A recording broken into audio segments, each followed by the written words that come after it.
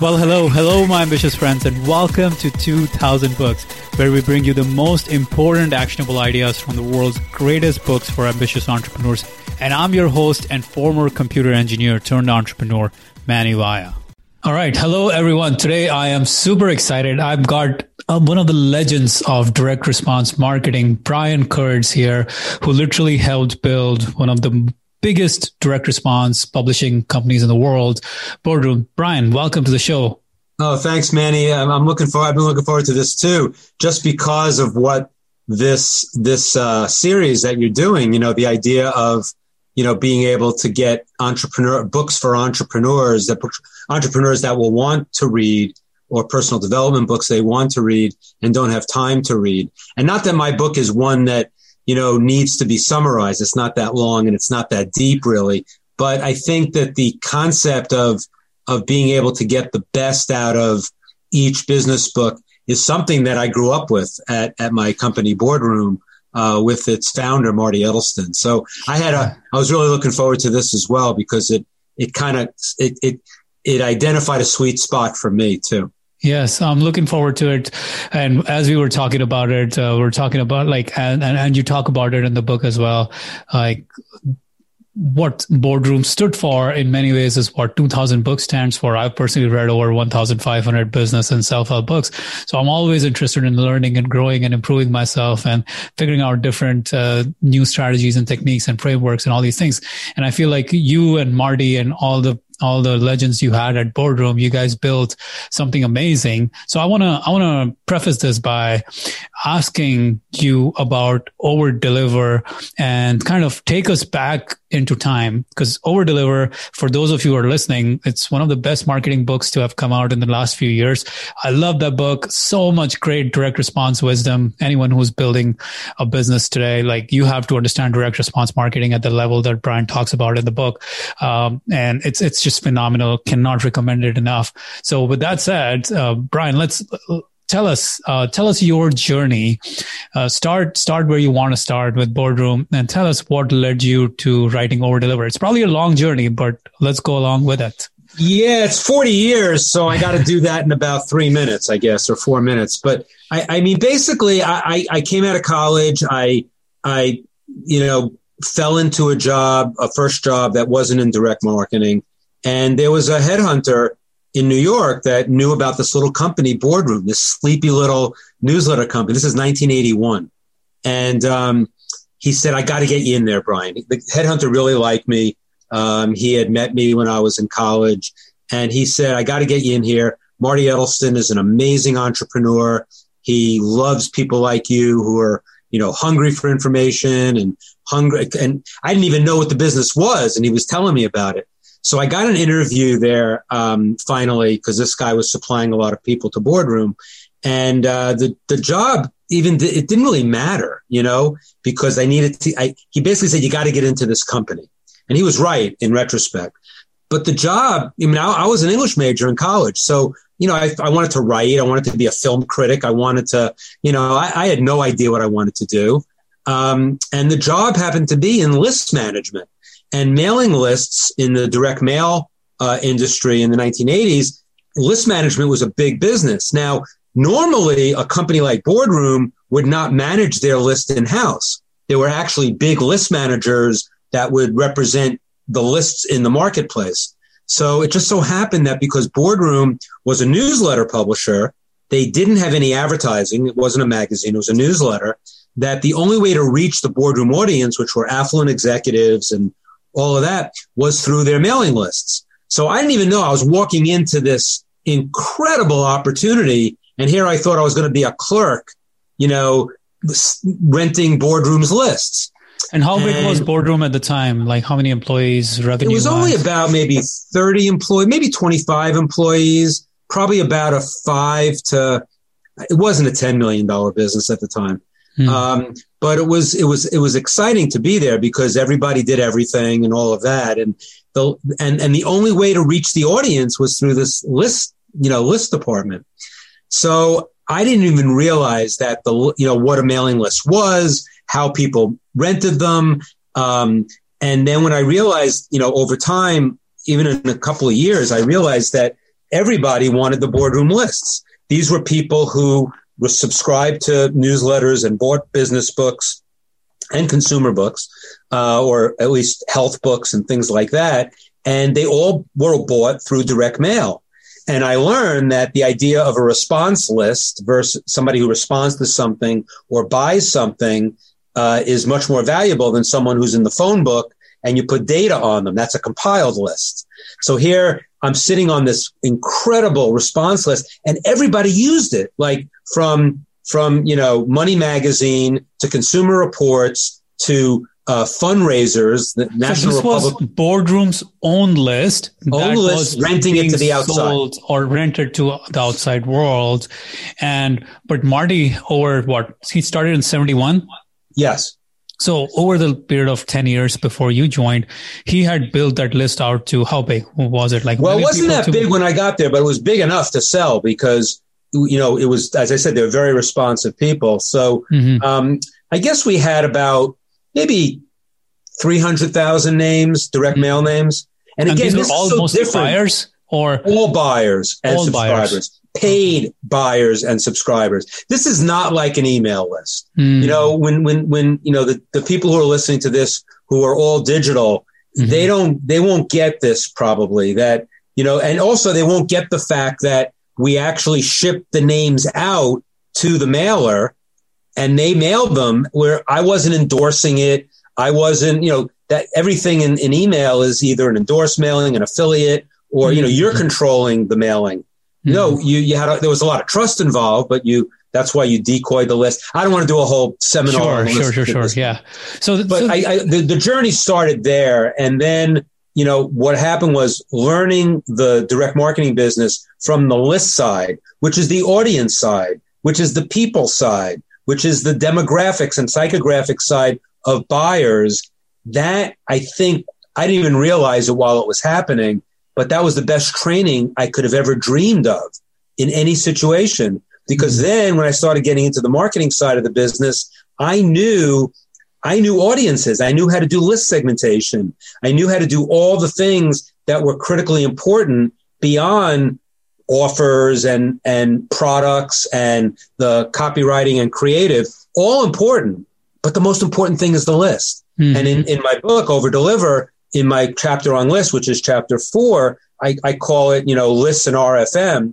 But I think one of the concepts I have in there is the 41-39-20 rule, which is not, there was a so everything to answer your question, everything I did leading up to Over Deliver contributed to Over Deliver, the book, because my whole career is in that book. Not stuff I invented, but stuff I applied in the real world to Boardroom's business. And Boardroom's business went from, 5 million or whatever in 81 to as high as 160 million in the mid 2000s when we got into infomercials and multi-channel marketing. So, it was a really great journey and a great ride.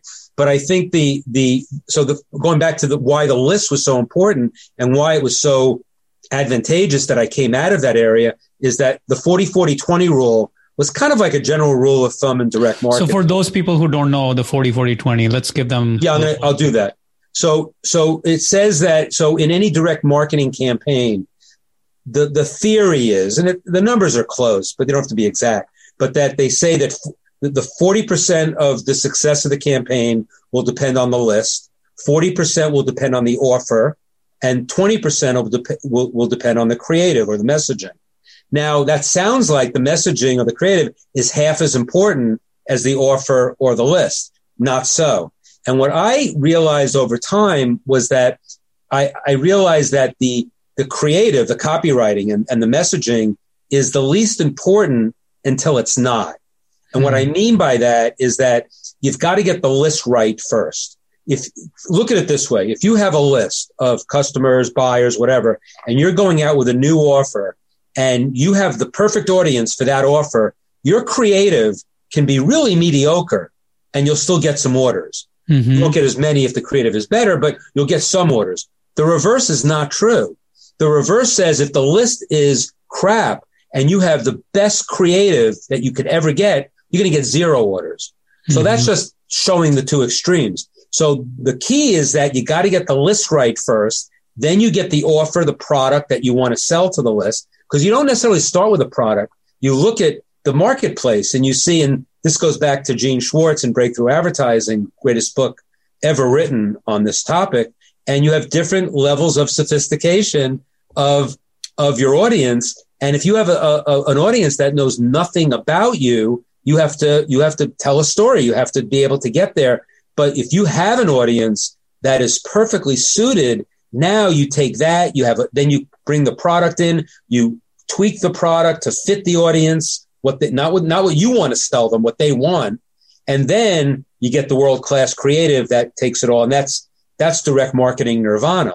So I called it the 41-39-20 rule and over deliver, because I wanted people to understand that the list is clearly the most important and the creative is not the least important. It's the least important when you're starting, but then it becomes the most important.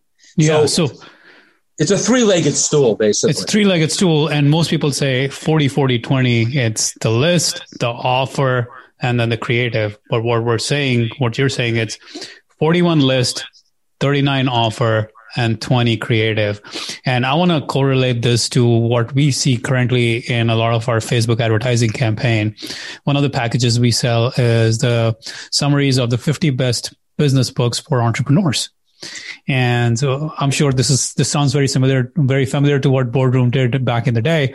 So we sell an offer to our to the audiences. What we see all the time is the audience is like such a crucial component of this whole game that if we just screw up the audience just a little bit and Facebook does its own thing and I come back the next day and it's wasted another $500 without me even knowing that it's just running off into the weeds trying to find an audience that just is not going to buy. It's not the right audience.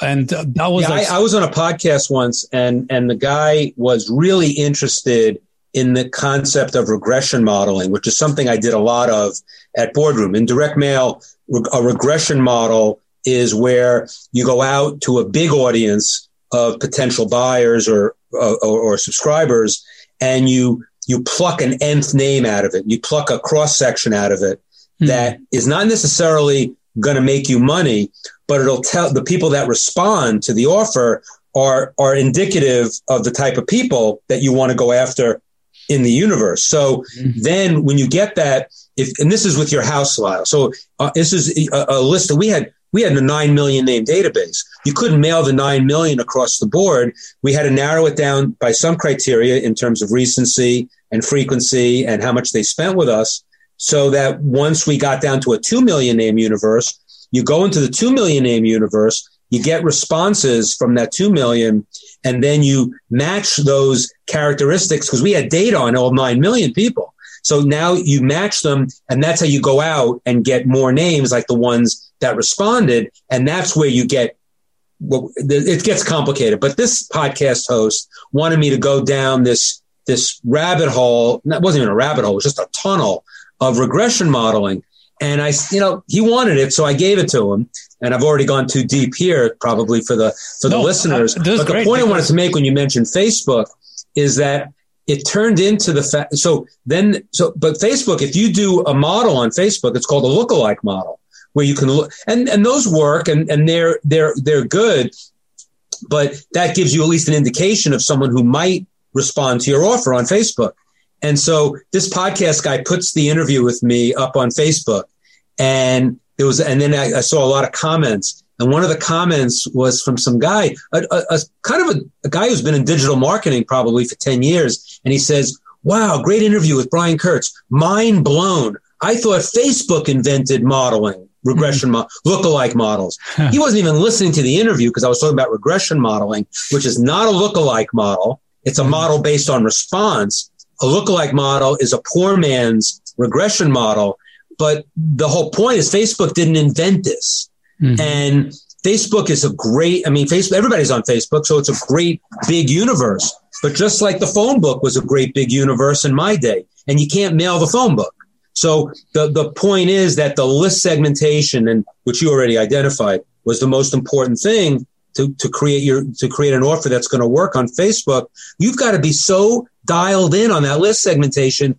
And what happens is all the roads lead in the same direction. Because if you get that segmentation down and you have a copywriter, a world-class copywriter, and we work with all the best, which was one of the privileges of my life. I've worked with I'm not bragging, but I've worked with every great copywriter of the last 50 years. Thank God. I mean, that they work with me was great. I mean, I was privileged to be with them. But when I could give them a list of segmented names for the product that they were writing for, I'm not saying their job was easy, but their job was easy to get some response. And because they were world-class copywriters, they got more response than I ever could have dreamed of. And they made more money than any employee in the company because we paid them royalties. So, that was just the adventure at Boardroom in the world of, especially in the world of copywriting, was just, it was amazing. And the link, and that I came out of the list business, that was really the key part of the journey. So when I wrote Over Deliver, chapter 3, before I started getting into a lot of stuff, the title of chapter 3 is How Paying Postage Made Me a Better Marketer. Mm-hmm. And it's not a chapter that says everybody should do direct mail, forget digital, forget Facebook. No, of course not. This internet thing is going to catch on. Yes, I understand it. I'm not a Luddite. I'm not anti-technology. I'm not I think email is the killer app in marketing today. Mm-hmm. However, I do think that what the point I was making there, and it was an important chapter to write, was that the discipline that we had to have in direct mail that is not evident in all digital marketing today, in email marketing and Facebook marketing, because you're spending a lot less for the media than we spend for lists. And by the way, you don't have printing and postage. Mm-hmm. Printing and postage was a game changer for us. We didn't think it was a game changer for everybody else when they went to email, when they didn't have to pay it, but we had to pay it. So anytime, the idea of hitting send on an email, and if no one responds, it's okay because you didn't lose any money. Well, I disagree. Mm-hmm. Well, you don't lose cash immediately, but you lose cash long term because who are they going to open the next email if you lose equity? Off base? Yeah. Right. So that's the discipline that we learned in direct mail. Everything had to be so targeted.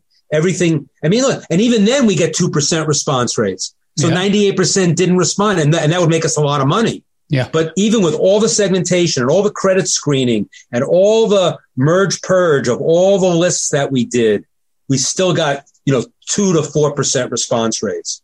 So I want to talk about something I want to take us back again. By the way, do you have earphones you could plug in potentially? No. Because we might be getting an echo back, but it's fine. No big deal. When you were talking about the early stages of your testing, right? Maybe you had a database of 10 million people, but you were only going to mail it out to 3 million or 200,000 or something like that.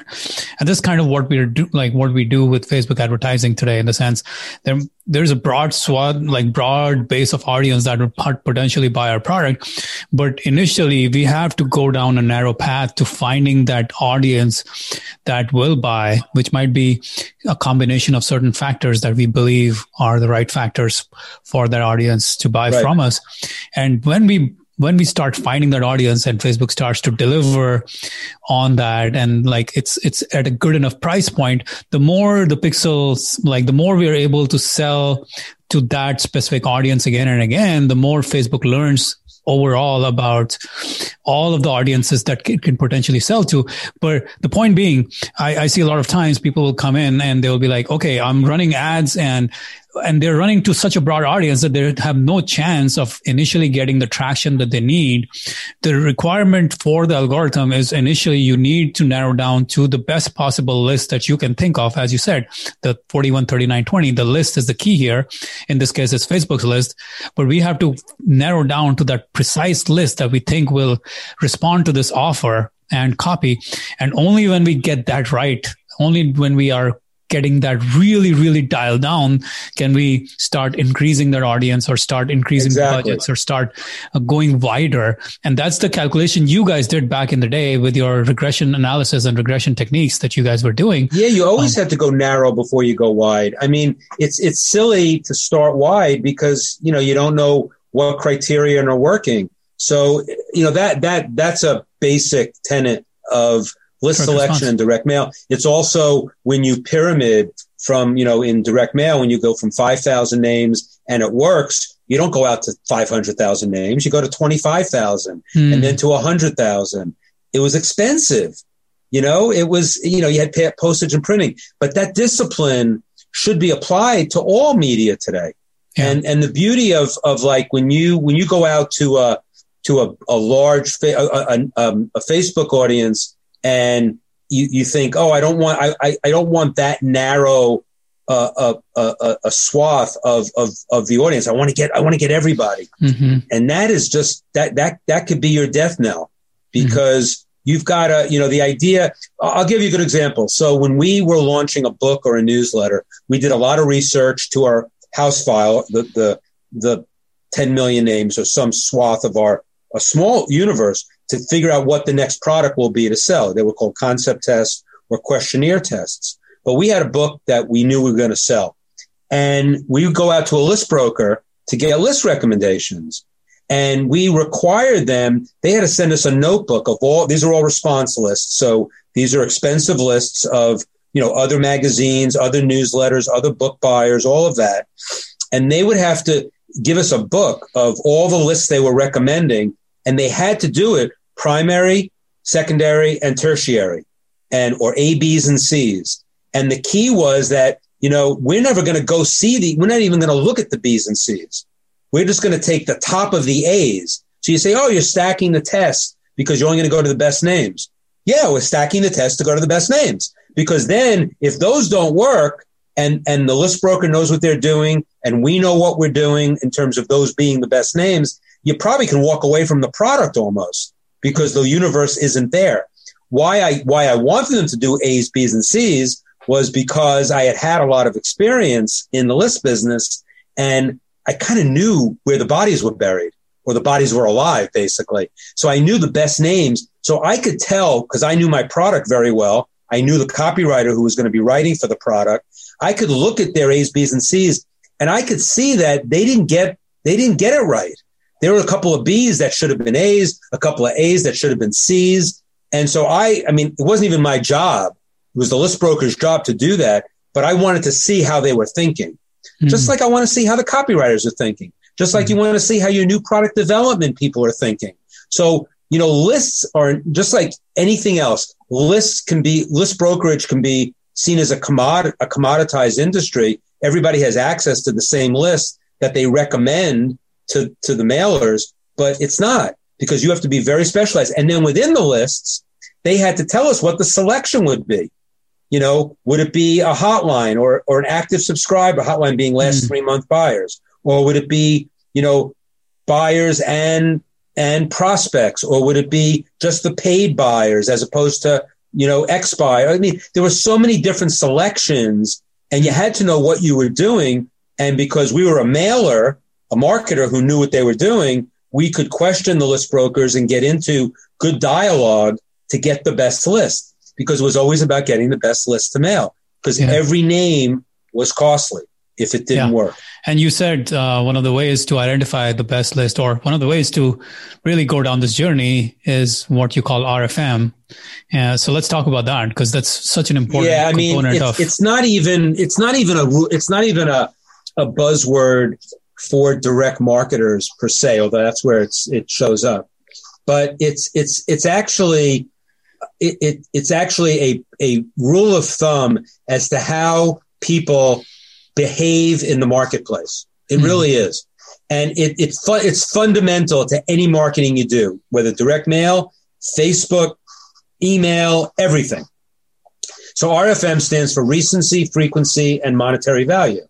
So recency means that the premise is that anybody who bought something more recently is more valuable than someone who bought something less recently. So someone who bought something in the last month is worth more than someone who bought something in the last 3 months, who's worth more than someone who bought something in the last 6 months or a year. So that was a concept that I didn't even get. I was 23 years old, and they're telling me this concept, and I'm like, doesn't make sense. If I just bought something, I have less money. How can I buy something else? Well, any marketer listening to this knows that how naive I was, because what are upsells? What are pop-ups? What are cross sells on the telephone? What are, selling the insurance plan on your iPhone? It's all about the recent buyer. It's that they're putting out money, and now they can put out more money. But it's much more in depth than that, than just selling as much as you can, as quick as you can, because then you add recency to frequency. So someone who bought in the last 3 months, who also bought a year ago, and now they're a multi-buyer, they bought twice, that name is worth so much more than someone who just bought in the last 3 months. So you put those two together, and now you're talking about a powerhouse name. And then especially if it's a high ticket item, or maybe a bunch of low ticket items, but the M is for monetary value. So how much what was the total spend of that customer? Now, going back to that regression modeling thing I did, we were doing this regression modeling all on a statistical basis. I was not doing it. I was an English major in college. I had a statistician who was a PhD that was doing the models for me. But I knew that once we got the nth of the broad cross section, we did the analysis of the names we were going back out to. Once we knew the characteristics, what were the characteristics? It was all RFM. The most recent, the most frequent, and the most spent, the people who spent the most were always at the top of what we call the gains chart, which are the names most likely to respond to the offer. And we used to have, and that's what part of regression modeling is, you create this gains chart where you split the entire universe you're going to mail into 5% increments. They're called demi-deciles. So 5% all the way down, 20 demi-deciles. And because you know the response rates of the original names you mailed, and now you know the names that you're going to mail with the similar characteristics, we actually knew exactly what the cutoff was. Like, we knew that the top 3 deciles were going to get above a 2% response. I'm running numbers here. And then the fourth demi-decile might get it, but we're not going to take as many names from that one because it's on the cusp. And then the 5th, 6th, and 7th, you would take test quantities, and you would see, which names, the gains charts were not foolproof, but they were pretty solid.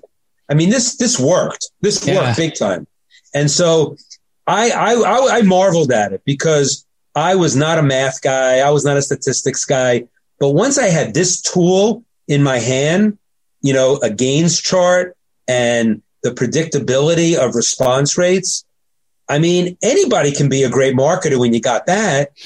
And it was just, I can't tell you how much fun it was, how enjoyable it was, and how profitable it was. Yeah. I mean, to talk about the demi-deciles, you're talking about the 5% increments. Today, Facebook gives you this opportunity to have your lookalike audiences to whatever audience you want at 0 to 1%, 1 to 2%, 2 to 3%, 3 to 4%. Of course, like, there's the same, similar ideologies, similar principles at play here. Unfortunately, the data is not as solid in Facebook because it's a lookalike model, but the concept is exactly right. But I would also encourage anybody doing that on Facebook, don't get greedy right away.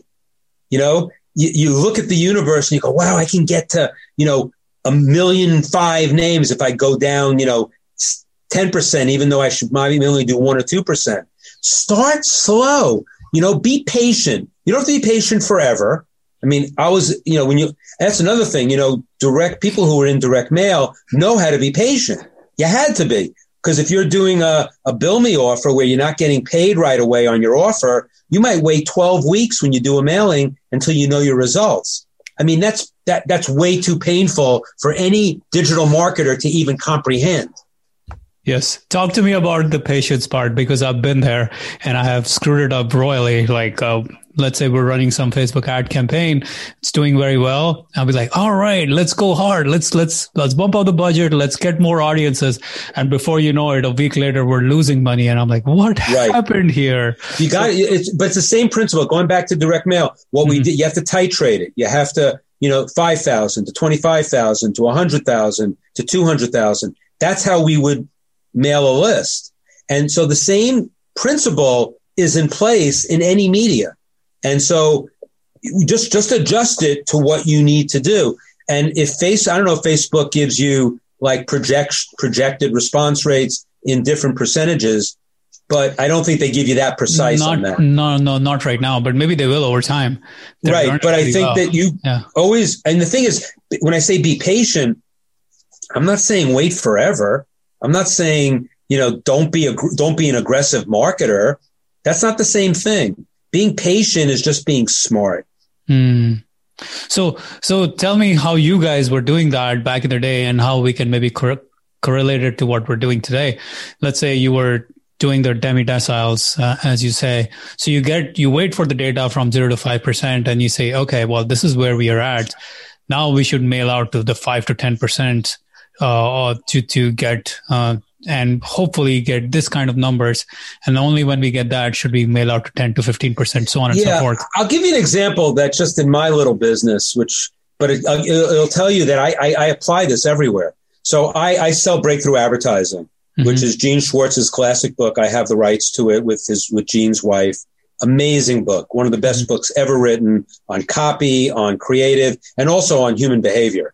In the marketplace, not just RFM, but everything.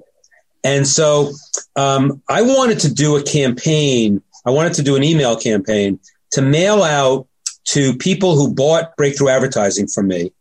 And I'm going to sell them a boot camp on a breakthrough, not a course, but like a 10-week boot camp on applying the principles of breakthrough advertising to your product, to your service, whatever your business is. So I know they have the book already, so it's a perfect audience, right? They might not have read it yet. It's a very dense read. So I'm going to help them go through it with this boot camp. Sure. And so how do I mail? So I have 7 years of buyers of breakthrough advertising, and I just came up with this idea. How am I going to email those breakthrough advertising names? Well, first of all, my first universe are going to be the buyers who bought in the last 3 months. And those people are going to get a different kind of email, because you can then, with email is great because you can position your message to the list. So I'm even going to say in the email to those people, I know you may not even open the book yet, but here's your opportunity and the boot camp. So it'll tie into the boot camp, but it'll tie into their experience with the book so far, since they only have it for 3 months or less. Then I'm going to go back to the 3 months beyond. So I'll probably do two at the same time. I'll do the last 3 months, and I'll do the 4 to 6 months, and then I'll compare the results. So it's not going to cost me that much. Email is not that expensive. I'm not going to lose my shirt on it. And then with the 4 to 6 month, I'll do a little bit different messaging. Whereas, I know you bought breakthrough advertising, 6 months ago. I hope that you got through the book. So again, a little different messaging, but then I'm going to do the same sales message. And what I'll do is I'll compare those two universes of the 0 to 3 month and 4 to 6 month, and I'll see how they each did. And then if it goes the way I think it's going to go, the 0 to 3 month will be much more responsive than the 4 to 6 month. Then I'll know by how much. And then, of course, I'm going to go to the 6 to 12 month buyers. Got a big chunk of those. And I don't want to waste those names, but I'm going to, and if I think that the fall off from 0 to 3 to 4 to 6 was way more, I might not even do 6 to 12 then. I'll do 6 to 9. Mm-hmm. So I'm going to, because I don't want to go out with an offer that's totally not applicable. But again, in email, there's so much less risk. It is. Now in Facebook, you can't do that because you are paying for the media. What I'm paying for here is, Peanuts. email blasts. So you're just paying for list equity, and that's the important thing. Exactly. And you know what? I'm not taking big chances because they all bought the book. I'm talking to them as my buyer. They're all on my list then because I blog every week. They're on my list. So I can say to them, as a family member and a buyer of Breakthrough Advertising. So I've got the whole thing set up creatively. So my list equity is not going to get blown out of the water either. I'm not beating them over the head. You got to be in this boot camp. You got to be in this boot camp. That's not the sales approach. And so with the sales approach being congruent with the list and I love that, the list equity. I love that. Thank you. Yeah, no, you talked about it. And I actually told one of the members in my mastermind, because he was sending offers, different kinds of offers to his list every few weeks. And so I was like, dude, you need to read over deliver, because there's an important message. And there was a lot of stuff that we ended up talking about. But one of the most important things, he was like, yeah, man, I think he's right about not sending so many different kinds of offers because we're burning the list out, or abusing the list equity. And that's, I got to tell you though, I never like to tell people what to do and that this way is better than that way. There are people in the digital marketing space that I think can get away with selling, every week something else because that list has been trained for that and everybody knows who they are.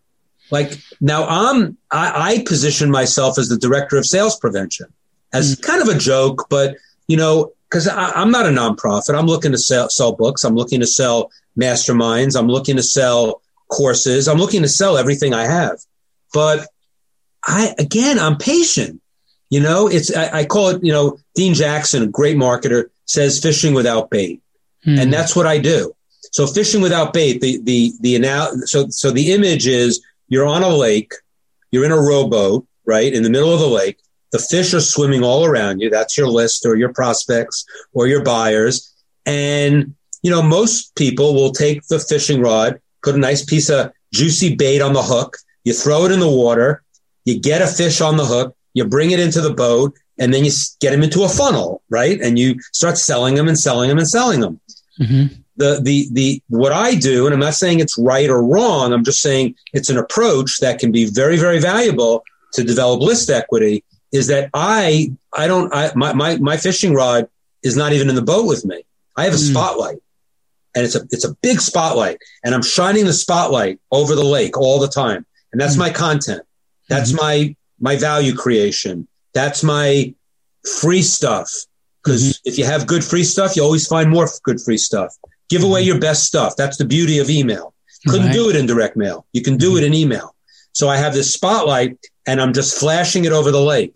And you know what? The key, what happens is eventually some people will never respond, never jump in the boat. But the ones that just jump in the boat on their own, they'll be customers for life. In not every one of them, but they're going to be more valuable customers because there'll be subtle hooks. So there's a spotlight, but there's a little infrared on the spotlight that gives them an indication that there's an offer here somewhere, and that I'm teaching them something, and that teaching is in this book. And if you jump in my boat, you can hear about the book. Yeah. You don't have to buy it. I'll give you a link to buy it. There are different ways to sell, and I consider myself I always make the joke that I'm the director of sales prevention, but I'm not, because I've sold a lot of stuff.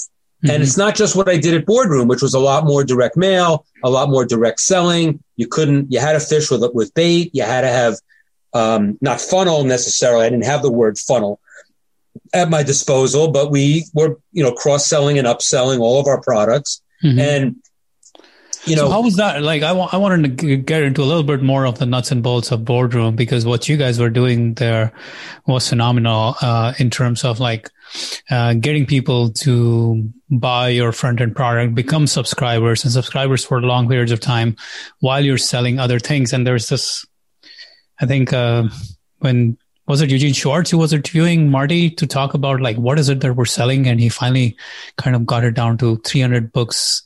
Oh, yeah. Or, that was Boardroom Reports, right? Boardroom Reports. So a lot of different products you guys were selling. And how did you structure those different things? Because sometimes we struggle with that as well, because so many different kinds of book summaries and angles and packages and things like that. I'm like, I don't want to burn out the list.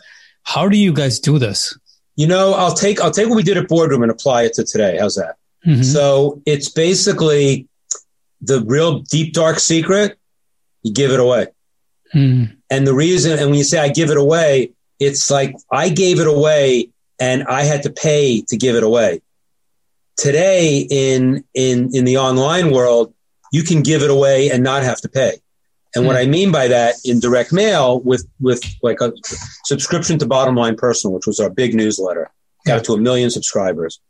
And we weren't going to send out a direct mail package, which was expensive, and try to get money for the subscription up front. It was a bill me offer, a real bill me offer, whereas you get 6 free issues. You don't have to pay for it right away. And you get into a billing series, and basically it's a big try it before you buy it. And 6 free issues was a lot of content. So the idea 6 was months or 6 free issues up front? It was actually twice a month. So it was 3 months, 6 issues. For free.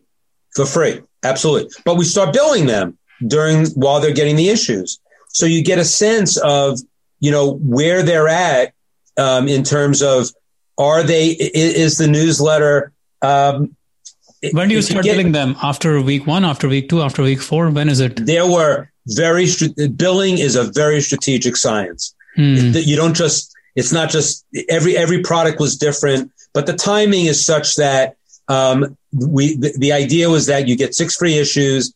I think actually the first bill arriving before the first issue ended up being the control, and we tested it. And you'd say, well, that doesn't make sense. You gave them 6 free issues and they get the bill before they get their first of the 6 free issues. That's what worked.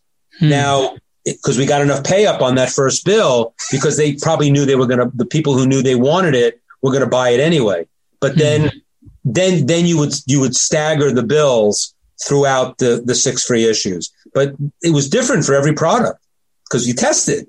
Just like you test in direct mail, like you test in email, like you test in billing series. But the key here was that we basically wanted people to try it before they bought it, because the key to the business was the renewal. So once the people think about it, you get 6 free issues, then you pay for it for a year, and then the renewal comes in. You're going to be much more willing, or you're going to be much more targeted, I'll say, to renew, because you already were sold on it big time when you paid for it the first time. The alternative, and most digital marketers don't understand Bill Me the way the direct mail folks do, is that when you sell something without them seeing it and they have to put a credit card up front, sometimes you have to, but you don't have to on a digital product necessarily, but they have to put the credit card up front. That's why you get high return rates. That's why, because when you have to have a good match of the promotion to the product. If we got like terrible pay up from a Bill Me offer to Bottom Line, and we got terrible pay up after we gave them 6 free issues, we knew that there was a mismatch of the promotion to the product. One situation was a survey package. That was our promotion. And it was kind of a gimmick. It was like, we want your help at Bottom Line. And we asked them a question or something. And then when they answered the question, it got them the 6 free issues. It was clear, but not as clear as saying, you're going to get 6 free issues, right? It was like, you're going to help us with the survey, and for that, we're going to give you 6 free issues. So we'd send them the issues, but it wasn't like it wasn't long copy in the survey package. And I've written about this in my blog. They felt like they earned it. Right. They just sort of, it was an impulse buy. And whereas if you just send them, but then again, if you send them a book-a-log, which was another promotion that we did, 64 pages, that was the promotion. So imagine getting a survey package, which is a thin little number 10 envelope saying, fill out the survey, we'll give you 6 free issues. as opposed to giving them a 64-page book-a-log with all sorts of stuff that's been in the newsletter, that has premiums all over it, bonuses. And then we say, you want 6 free issues. And we had to spend a lot more money for the 64 pages, of course. What do you think the results were? I mean, I'll give you the general results. Okay. So the results of the survey package would be like 4% front end with like a 15% pay up. Okay. The book-a-log would get you 2.5% front end with like a 48% pay up, because they were sold on the product so well. And I wrote a blog post about this, and it's in Over Deliver. It's in my book. And the concept is how you sell is how they respond. How you sell is how they respond. It's true in all online media today. If the promotion, that's why video sales letters got so popular with high-end financial newsletters. There was a big story to tell there. Just like in direct mail with us, we had these bag-a-logs and book-a-logs, which were 32-page promotions to sell the newsletter. So a video sales letter, 30-minute, I mean, there were 45-minute and hour-long video sales letters selling these high-priced financial newsletters, and they beat the pants off a 5-minute video to sell it, because you've gotten them inside the mind of the guru or inside the mind of the person writing this newsletter or product. And these are stock advisories. These are expensive products. So it's not that long copy beats short. It's much more in depth than that. It's the kind of long copy for the appropriate product. And I just wrote another blog post recently, and I think it might be in Over Deliver as well. But it's about the fact that, when you,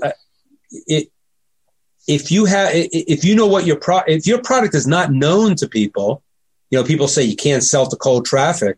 Well, if you're going to sell to cold traffic, you got to give away some of the steak. You got to tell a story. You've got to engage them at a very deep level, as opposed to just banging them with an offer for something that they don't know what it is. I mean, it's just logical. I mean, I'm not saying anything that people listening to this don't know, but there's a logic to it. And you have to look at every situation, the offer, how well it's known. And that goes back to what's in Breakthrough Advertising with Gene Schwartz. The state of awareness of your audience will determine what kind of advertising and promotion you should send to them. And it's always looking ahead. I always say that when you market to cold traffic, think about the second order. And hopefully the second order. So if you're going out to the cold traffic with an offer, think about if they respond, what do you have in line to sell them? And is it congruent with the first offer and the promotion? As opposed to hitting them with a gimmicky, splashy ad that has less to do with the product and even more or less to do with what you're ultimately going to sell them further down in the funnel.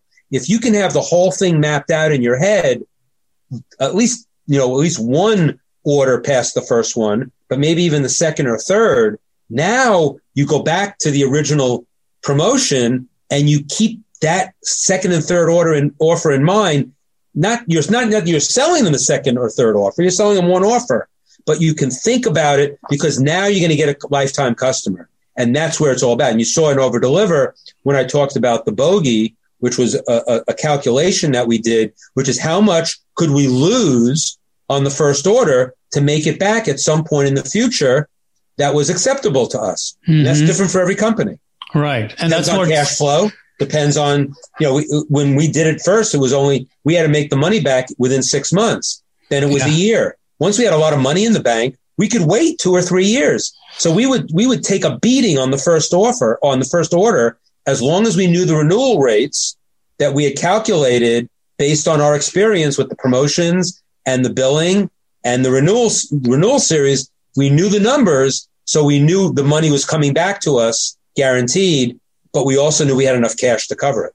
Yeah. So this is like an iterative problem, someone who's in the early phase of building the business that they have to go through, right? You start with cold advertising, you figure out how much you can afford to pay. And then you say, okay, with our second order, we can make this much more. So maybe we can afford to pay a little more this time in the next iteration of testing, and then a little more next time to acquire. That's what, but your key word is little, because if you don't have a lot of cash, you'll go broke very quickly. So you have to really understand your numbers. And again, I had a guy at my mastermind who built a $100 million direct marketing business. I won't tell you what it is, but it was all direct marketing. And he spoke to my mastermind about how he built the business and all of that. It was a great story. And we were talking about staffing with the group, how he staffed the company. And he said, when he started his business, he thought for sure the most important employee, he was a marketing guy, so he didn't need a marketer per se, but he thought the most important employee he'd have to hire would be his CFO, that the finances and the money was going to be the most important. And after he was in the business for like 6 months, he said, I need somebody to count the money. That's important. But the most important employee I need, since I'm the marketer, is the analytics guy, the woman who does analytics. I need somebody who understands the numbers way better than I do, so I can do what I do best, marketing, without losing my shirt. And if you're working hand in hand, if you're a marketer working hand in hand with an analytics person, or maybe you could be the entrepreneur who's the analytics person, then you better get a kick-ass marketing person, because if you're just going to look at the numbers without a wider view as a marketer, you need both of those things. And that was a really telling moment for me, even because I realized I did it by accident. At Boardroom, I had, great finance people who understood marketing, which helped me a bit. But until I got the analytics guy, until I understood how to do regression modeling economically, until I understood how to analyze my results, both in terms of 1-year buyers and 2-year buyers and lifetime value, until I had all those tools in my toolkit, I was a good marketer. I wasn't a great marketer. Yeah. So that was a big, big lesson. And so the analytics piece is just so critical. And, you don't have to do it yourself. You just have to be dangerous once you have the numbers. And I was dangerous with the numbers, not dangerous in terms of spending too much. As long as I knew what my parameters were, I knew that I could nail anything. Yeah. Yeah. And, I think that's like one of the challenges with paid media the way it is today, with the amount of information you can have at your fingertips on something like Facebook dashboard. Google AdWords, man, you can get so much data. It's unbelievable. So much beautiful data, but not everyone is going to agree that it's beautiful data, because for a lot of people, they just get overwhelmed with numbers. And people who are going to be able to kind of clean it up are the ones who can understand and play with numbers, rather than just be like, okay, this is my offer and I hope it works. Right. Hoping and praying is not a marketing strategy. It's not a marketing strategy. And I know we're coming at the end of the time, but I had so much to talk about. But I felt like I went off on some tangents. And oh no, not at all. This was okay. I was so looking forward to learning all these little nuances that I knew. Like from reading the book, I get a certain flavor, but talking to you, get another flavor. So I got to learn quite a lot about direct response and cold media, like cold campaigns and stuff like that right now from our conversation. So, but again, going back to that, you said it earlier when you said, go narrow to wide. Mm-hmm. The same thing is true with like cold traffic and warm traffic. It's like you go to if you have a house file of previous buyers, go there first. Mm-hmm. I know people because I think marketing to cold traffic is so sexy, and marketing to existing customers or getting a renewal is not sexy. Well, I'll take profitability over sexy any day of the week. I like sexy profitability, but sure. I just think that it's so dangerous to fall in love with. You have to get new business, right? You have to get new customers. That's true. But to fall in love with that at the expense of nurturing the back end of your business, the renewals, the care and feeding of your best customers, it's a crime to, that's the reversal. And so, in fact, I have a guy coming on to my mastermind this Thursday, my virtual mastermind. and he is an expert in converting cold traffic. And he's going to give some amazing advice. And I'm going to get into a discussion with him, with the group, about how do you ensure that you do great, that if you do fantastic, as well as you're going to make us do, how do you ensure what happens after that customer comes into your world? Because that's where you're going to make the big bucks. Yeah. So yeah, as you like, I wish we had time to talk about that, but that's like part of the big part of the puzzle, which is like, yeah, acquisition is one part. You can break even on acquisition. That's great. But it's the game in some ways, as you said, the second order and the third order and the fourth order, that's where the game is being played. And the deeper your funnel gets, or the deeper your order gets, the more you have the capability to play a bigger game in business, rather than only worry about making profit on the front end. And everything, as you said before, everything doesn't have to be a sale either. You can lead to a sale, and then you can do some other stuff and lead to another sale, because there's a lot of content that could be had. And that's where the free content comes. And that's why digital content is, for me, I didn't have digital content when I started. Now I sound like the old man at the, on the beach saying, or the old man saying, get off of my lawn or something. But I love digital marketing. Yeah. I just think but I also, in my book, I talked about O to O to O, online to offline to online. The idea of mixing online and offline media in the same campaign is something that most people don't do. And the ones that do are separating themselves. Like, you have to meet your customer where they want to be met, not where it's most convenient for you. And so, the idea of doing direct mail on the back end of a digital marketing business, it's not even a thought, to me. It's in many cases, it's a must, and it's not a must for most. Yeah. I mean, it's like, and I want to kind of give this to people, that there's so many great nuggets of wisdom in the book. Like, we're just scratching the surface of what's in the book right here. Like, you have phenomenal ideas on leveraging other people's hard work to grow the business, using premiums and list segmentation and next big thing. And the list goes on. There's so much stuff to learn from the book that anyone who's listening, if you enjoyed this, if you learned something new from this interview, I bet this book is going to blow your mind what Brian's done with Over Deliver. So Brian, I want to give you the stage back and say, tell us where to find you. Tell us what projects you're working on right now. Tell us how you're helping entrepreneurs with the different things. You mentioned the masterminds as well. So tell us all about it. Yeah. So first of all, to get the book, the best, you can go to Amazon, but the best place to get the book is at overdeliverbook.com. That site has bonuses. I mean, I titled the book Over Deliver. What that meant is that I had to over deliver, not just on the book, but on the bonuses. And the bonuses are not just bonuses. There's 19 keynote speeches that Jay Abraham has given on that site. There's 2 PDFs of out-of-print books on direct mail from 2 gurus, Dick Benson and Gordon Grossman. There's a Dan Kennedy swipe file that is exclusive to something he did with me at an event in 2014. There's a swipe file of direct mail packages going back to 1900. And you say, what do I need that for? Well, if you understand direct marketing, everything old is new again. And there's a lot of things to learn from the great copywriters of the early 20th century. And it goes up to the present as well, that swipe file. There's a PDF of every online newsletter that Gary Bencivenga ever wrote, which is, he's the master copywriter, and he's still alive, but he let me put all of his online stuff, all online newsletters in a PDF, in a single PDF.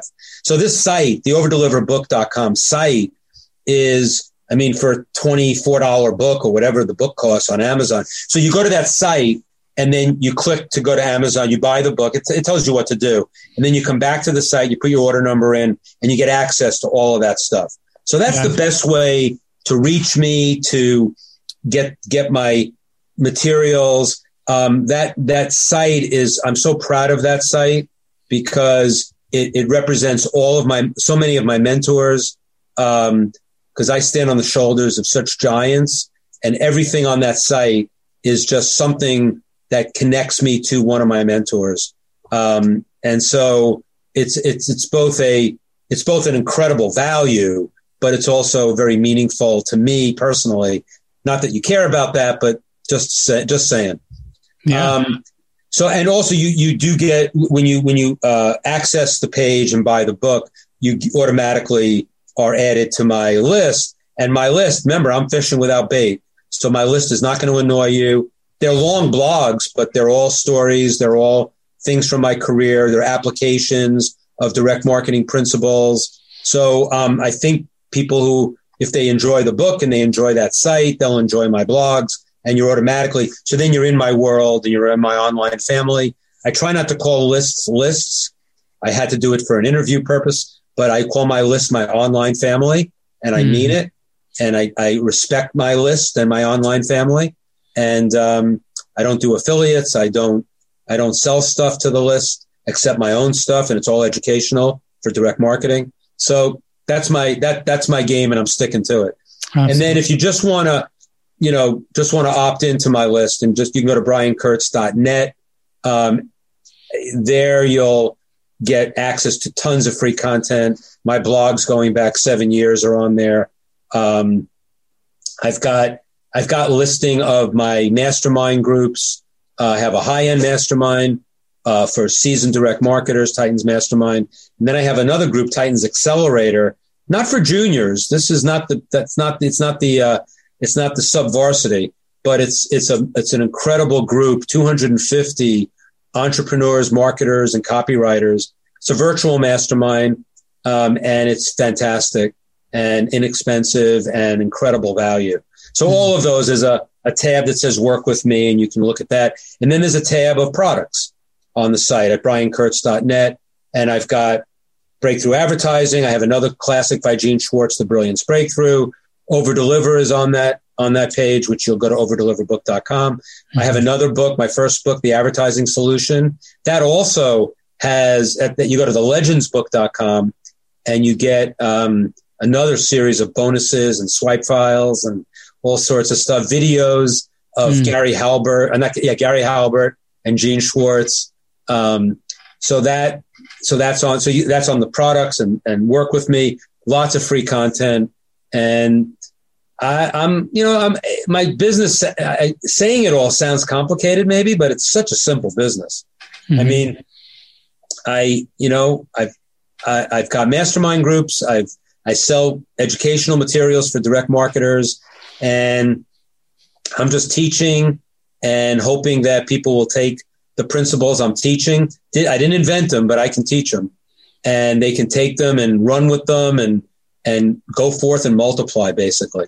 Yeah. That's my, I'm no longer in the trenches, but I'm also a member of 6 different mastermind groups, some of which I pay a lot of money for. I probably pay somewhere in the neighborhood of $150,000 when there was travel, and there will be travel again, but $150,000 in mastermind groups. Cause I have to keep up on all this stuff.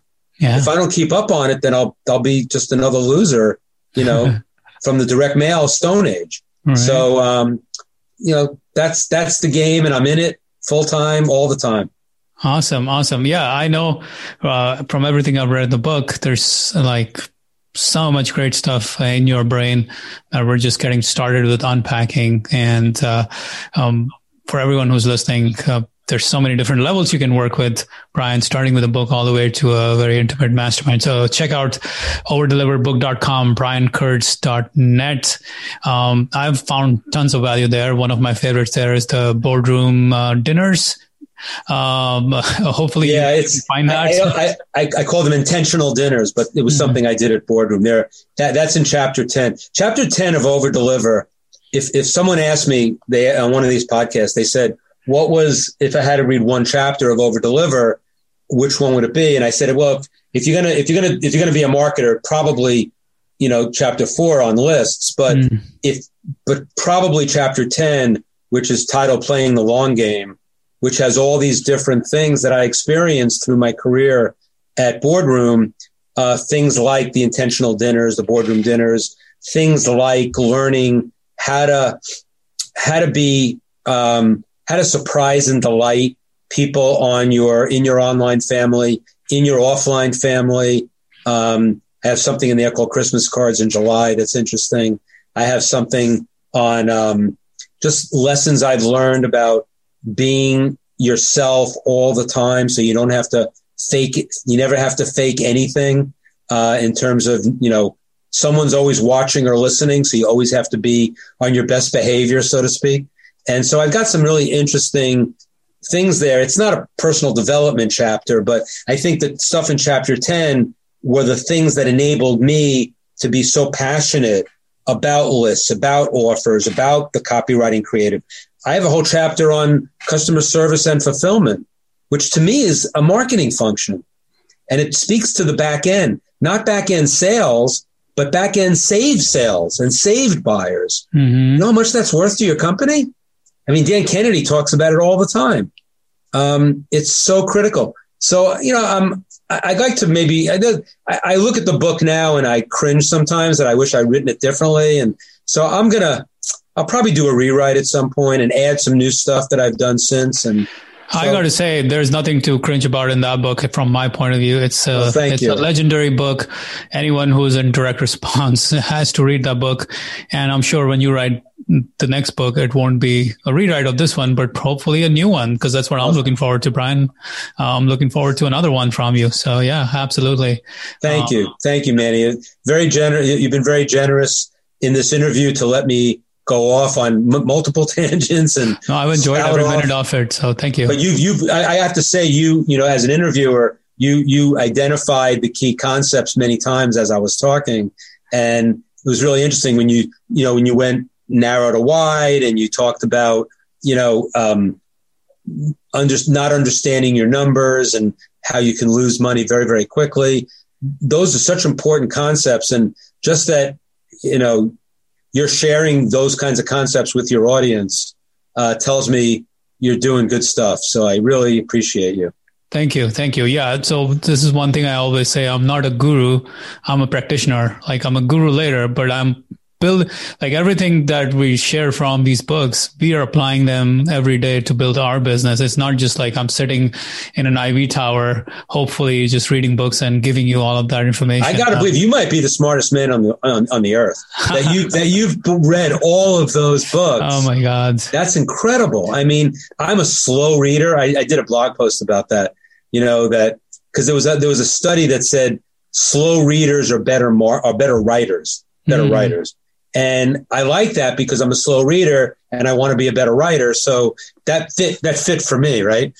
Yeah, and I'm not a good writer at all. So you're right. I got a lot of response, and then I published another blog talking about the responses. Like, some people disagreed, some people agreed, some people were like me and said, "Great, I'm a slow reader. There's going to be a benefit to that, But yeah.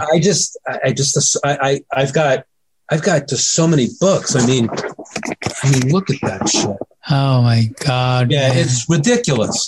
Oh, and I love it. I'm not going to say I've not read every single one, but I've opened every one, and I've read the table of contents of almost every one.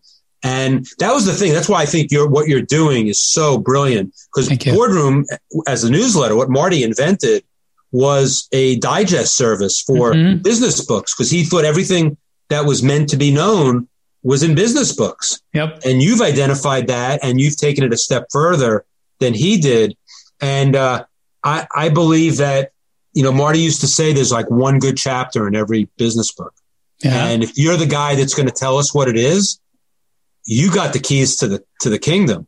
Yeah. Well, I mean, what we do here is we're finding like a few of the ideas that we really like and share them. And hopefully, like, when people are like, oh, these are some good ideas, I want to go into this book. And because it speaks to me, like, for someone who is actively doing cold audience targeting or cold advertising, cold media advertising, and doing lists and all those things, like basically doing direct response at a very heavy duty level, someone who listened to this interview or, reads our summary, they will quickly realize that Over Deliver is a book that they need to read. Maybe they don't need to read another book, which is on trust-based marketing or something like. It's like different books for different people. Not everyone needs to be like deep into each one of these books, but there are different concepts that speak to different people.